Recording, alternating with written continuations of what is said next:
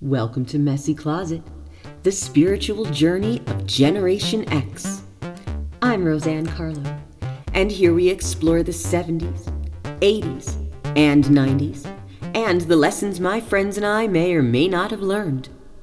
It's Conspiracy Theory Thursday, so welcome back, and of course, thank you to Soundtrap and Podbean for helping me bring you this episode of Messy Closet, and to all of you who download and listen daily, and I appreciate you all so much. So, I am going back to the Murdaugh trials, and I'm just adding in a disclaimer because these conspiracy theories and thoughts are completely my own.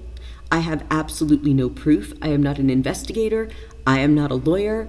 I am just simply giving you the same questions I would ask as an Italian American woman that grew up in New York. So, thank you for tuning into this one.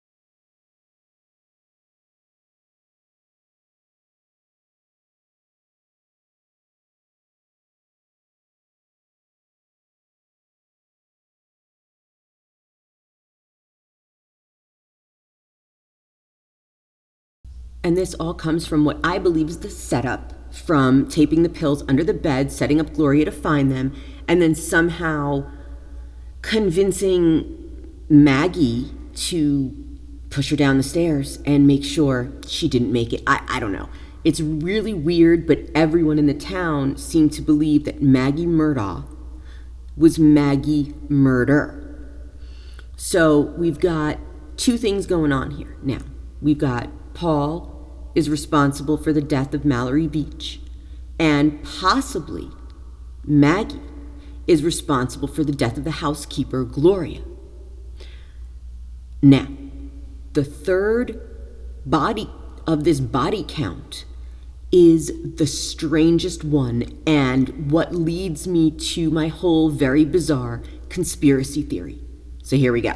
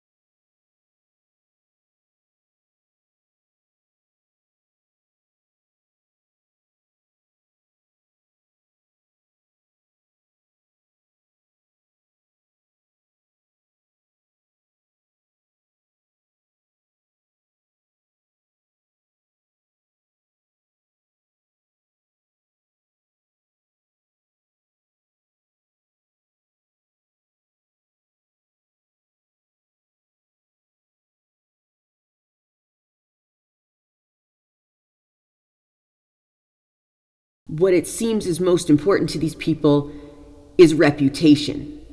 And Alex, after stealing the money and doing all of these things and being forced to resign from his family's law firm, he started the unraveling of the reputation that they have been so carefully crafting for 100 years as a family.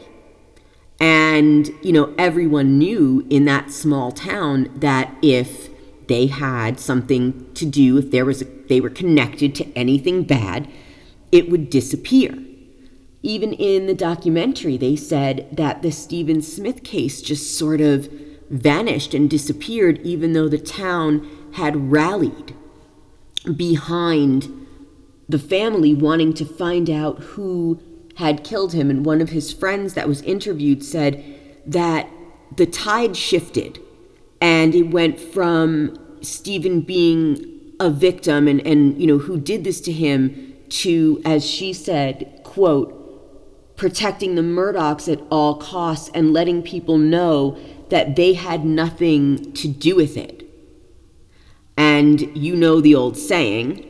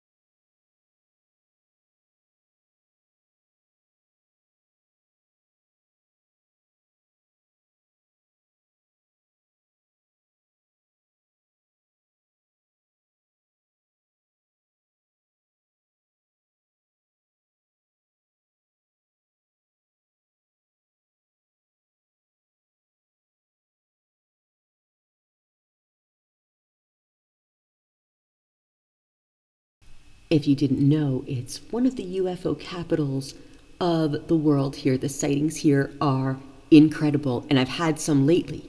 So thank you for tuning in to this episode of Messy Closet. I appreciate all of you so much, and don't forget to keep art and keep love alive.